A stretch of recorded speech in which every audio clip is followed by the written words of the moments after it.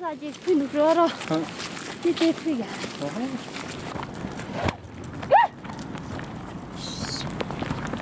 does she know which are her yaks?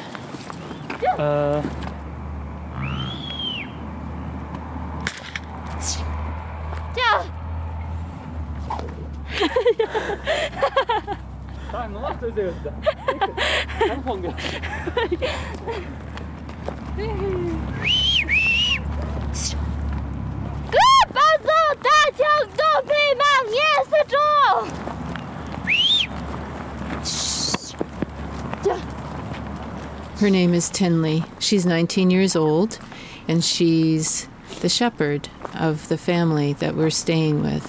What you're hearing is the shepherd calling the yaks off the hills, and she's using a slingshot to shoot rocks to them and get them to come down off the hills.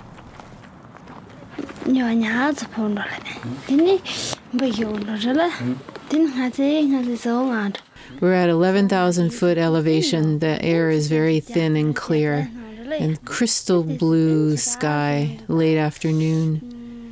Snow on the top of the hills, very cold. I'm here with Sebtram. He's my guide and my translator, and we're actually staying with his family, who are nomads, and we're here with them at their winter camp. It's more like get up early in the morning. First, like take out the yak dungs, and then afterwards milk the yak. And then after milk the yak, they will let the yaks go, and then collect the rest of the dungs, and then work on it. And afterwards, they come back to have a tea. And then after the tea, they'll they'll be working on the laundries, clean houses, and those things that you have to repeat all the time. After that, it's a meal. And then after you get the meal, and then you take care of the yaks again. But before I got here, I flew into Beijing. From Beijing, I flew to Jekundu, which is the capital of this region, the Kham region of Tibet. And from Jekundu, we got in a car. We headed up a road and across a pass. This pass is a very slow pass, and don't really have a chance to go very fast and then fell off edge or anything like that. Uh-huh. With a very heavy snow in the winter, or sometimes we miss the road because you kind of have to guess where the road is. And if you miss it, you drive into this, and you just leave the car there, or find people to pull it out. See a whole convoy of trucks ahead of us. Yeah. Shall we let them go first, and then I'll see the chains that we have. Okay.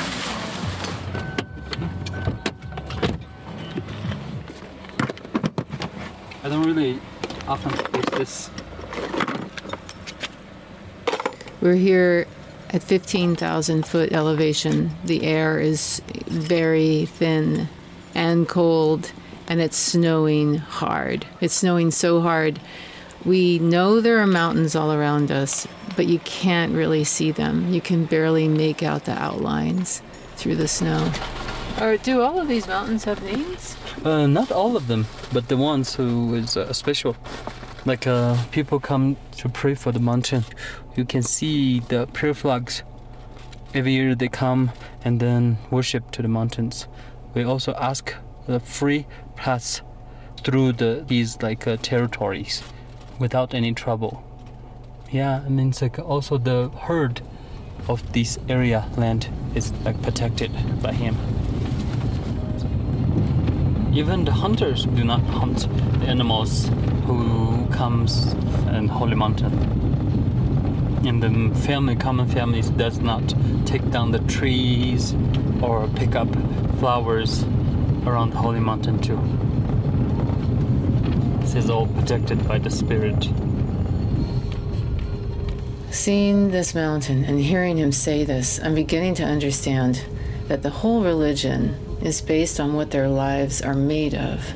These mountains, this earth, those yaks, these trees. But it's very strange when sometimes like Chinese come in, they just do everything that we totally not dare to. Because like for Tibetans, we believe it, and in fact really act in the way. Because like for example, somebody did something bad to the spirit, they'll get punished, having diseases or like some problem will appear on their family. Mm-hmm. But then it never really happened to the Chinese. None of these things. And so then do people start to just not believe? I think that it actually does affect with their faith, because it's really take a lot of effort to protect these mountains. But then they start like abandoning the belief and then doing whatever the Chinese do. And treating the holy mountain the way the Chinese treat it includes building the road we're driving on right now. Bought a lot of convenience though. Like for us today, we're driving much faster.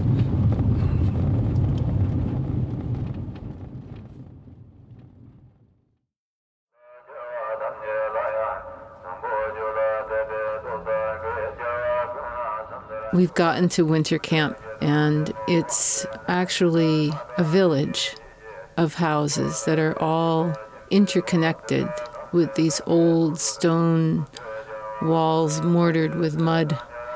One house, one wall leaning on the next. You can't really even tell where one house ends and the next one begins. So now the Chinese have built, all the nomads, new houses. The deal was they were supposed to tear down the old ones. But now at Sebtram's cousin's house, there's still an old house, but the new one's built in front, so they have two houses. For the most part, the family lives in the new Chinese house. Building these new houses seems to me to be part of the whole push that China's making to modernize the nomads. You know, get them in real Chinese houses, get their kids in school, get them working jobs, get them to stop herding yaks, make them more Chinese. Walking into this new house, the first room you come into is a catch-all. It's the kitchen where all the cooking's being done. It's the living room where everybody gathers. And it's the bedroom for most of the kids.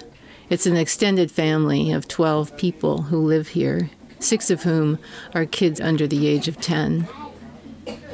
Tenley the shepherd, who we heard, she's the older cousin to this group of kids. A little over 5 feet tall. She's got that beautiful, broad face. She's just come in from being outside, and her cheeks are bright red and chapped from the wind. She is wearing the traditional Tibetan jacket, which now is made out of black cotton with white fleece inside. She has a hat on and a scarf on and a mask over her face. That keeps her warm when she's out in the wind with the yaks. It's really nice being in this kitchen, but now it's time for Tenley to go back out and tend to the yaks, do the second milking of the day. This late in the year, the sun doesn't stay down in the valley very long. It's mostly behind the hills. People talk about how the Inuits have, or the Eskimos have so many different words for snow. Well, it's the same idea. The Tibetans have so many different names for all the different kinds of yaks.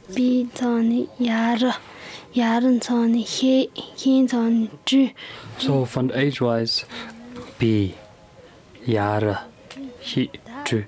These are the 4 different years of the baby yak. So when they get turned in the age of 4, then it will be like a mature yak. Not only that, but there are 2 names for the mature males. There's one for the mature females. And then there's one name for the yaks that get offered by each of the families to the monastery. Okay, so there's 8 different names for yaks. She knows each of these yaks like I know my own kids. her constant awareness, her constant work is the key to this family and their whole livelihood. She's probably the person that the family relies on the most to continue their nomadic way of life. Of course, it's very hard work.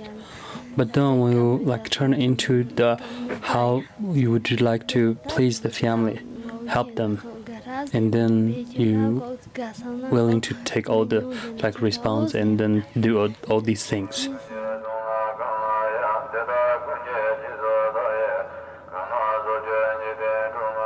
So now it's getting colder.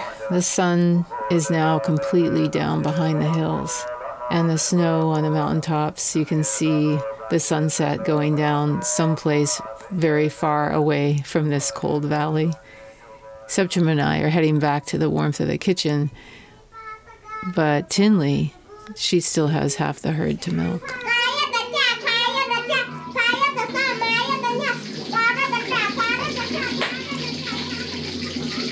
So we come in from the cold and walking into the kitchen. It's so warm from the fire and the yakdong stove, and the whole family is here. The mother and the grandmother are cooking dinner on the stove.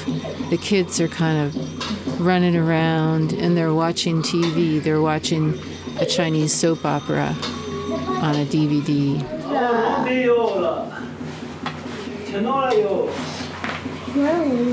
The kids are told to practice their letters loudly and assertively. It's the way you do things around here, it seems. You make your statement. Be sure of yourself. These kids are not exactly timid. The Kham people, the people from this region of Tibet, are traditionally renowned as warriors. That's what they're known as amongst the Tibetans and among the Chinese. They're not allowed to even carry weapons anymore. But other than that, as far as I can tell, not much has changed. That's still their identity to the core.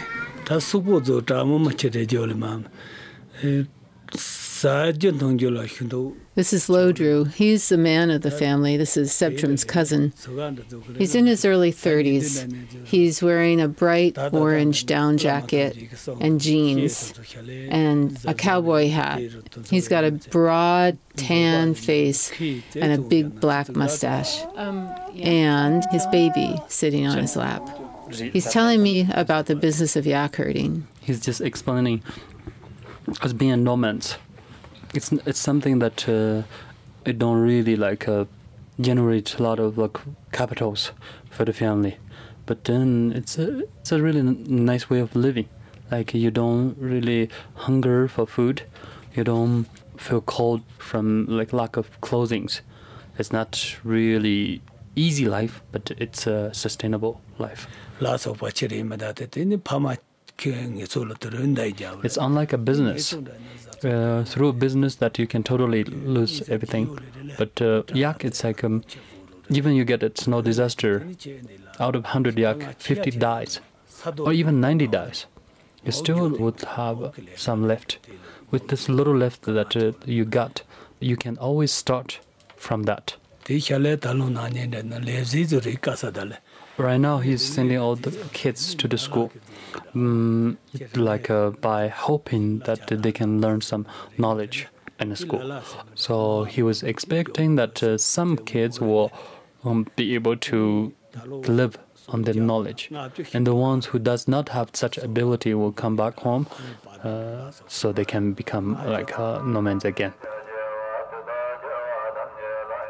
Maybe living here on the Tibetan plateau, the largest plateau in the world, gives you this kind of bird's eye view. If you have yaks, that's good, because you can always rely on them. If you don't have yaks, well, hopefully you have a really good alternate plan.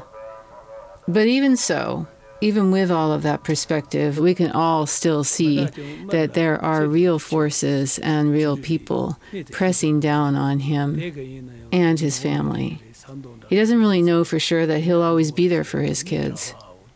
He makes that very clear to me. This is how it's going. I mean, it's like the situation.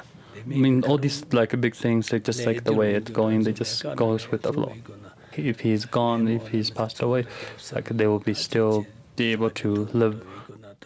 Under Lodru's down jacket, he's stripped down to his undershirt, but over that, he's wearing this beautifully carved silver box that's tied on each end with a woven strap and slung diagonally over his shoulder and under his arm. This box, it's a gift from the lamas, and then it contains all the prayer that they have prayed, and then also like contains many different like holy things, part of their clothes, the lamas' clothes, and then also like part of their, when the great lamas pass away, they have also their like remaining bodies, and so these like precious things, like holy things, was contained in this box to protect him from when he was traveling from the evil spirits.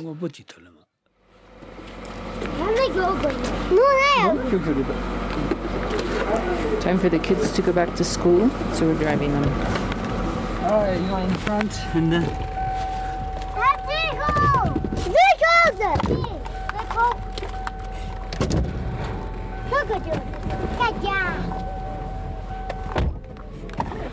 너 수술라 삼판 피.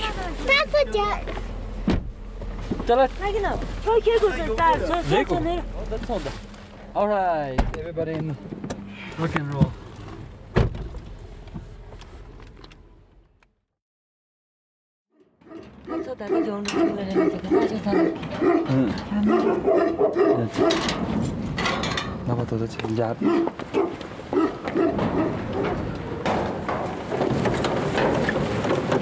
So it's 6 in the morning.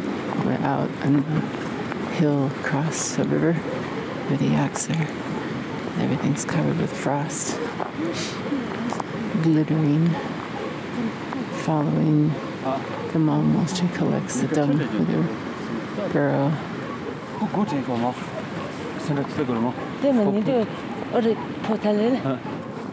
So she just does the one barrow full of dung in the morning? Right now, but then she'll milk the yak first, because the rest of the yak is not for milk. So later she'll work on the dung for these yaks. Got it.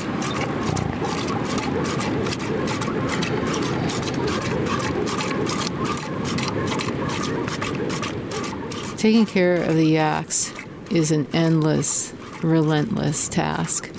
And not everyone wants to do it anymore. Not everyone wants to keep being a nomad.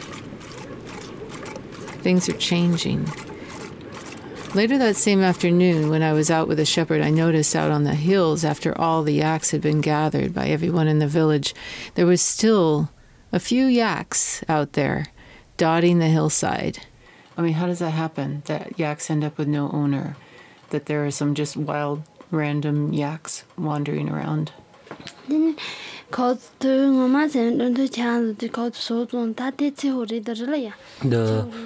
original family has moved to Daegu or other places. So what happens to the herd? They will sell the ones who owned by them. But the ones who they freed, they do not supposed to sell them. So they will ask the families locally to help them to take care of them. So people are leaving, and they're leaving their yaks behind.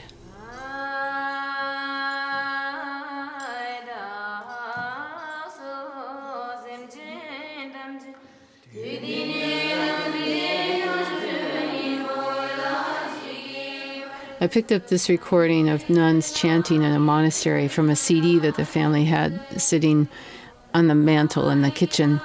It's pretty common for nomadic families to have at least one family member that's a nun or a monk, and this family has one of each. This nun is Lodru's sister.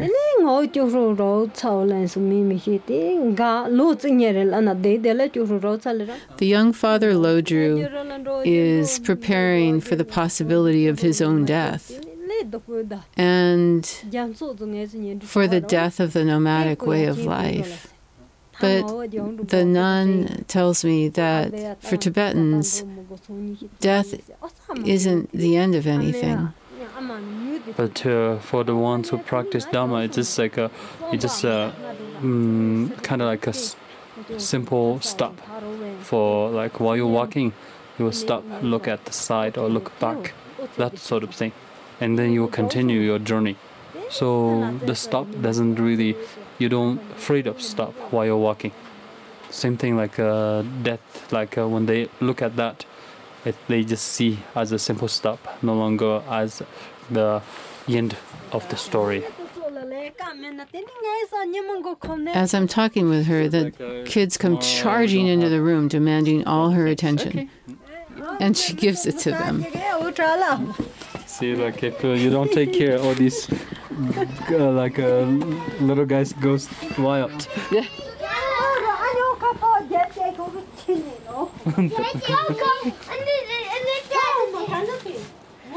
So that's the way that devout Tibetans are walking towards death. But there's also certain qualities that they work to embody. Be a warrior, but do that in order to carry out justice. Manage yourself and the forces working against you with an equal measure of justice and peacefulness.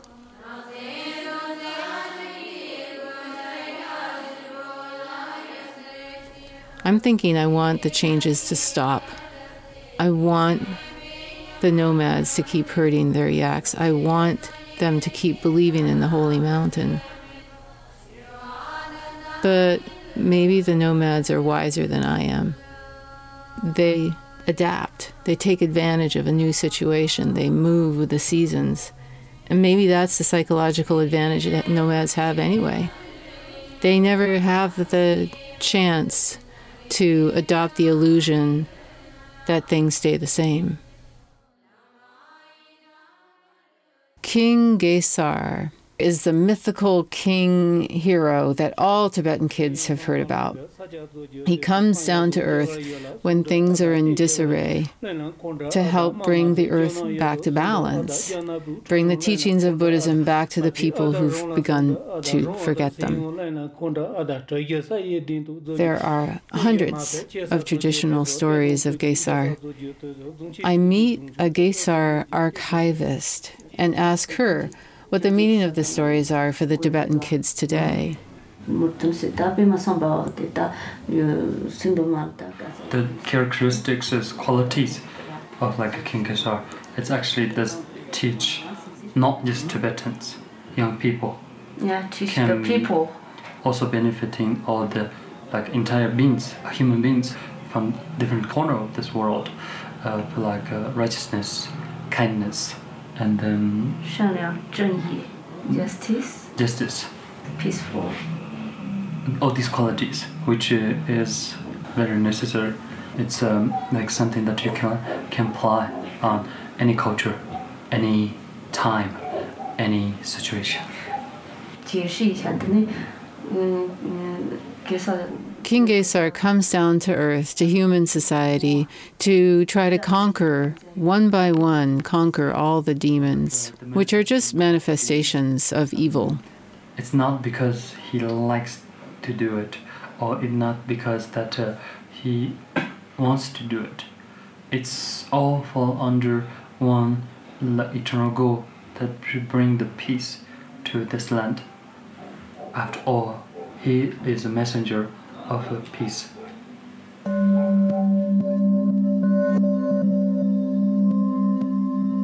These guys are way beyond where I was going with all of this.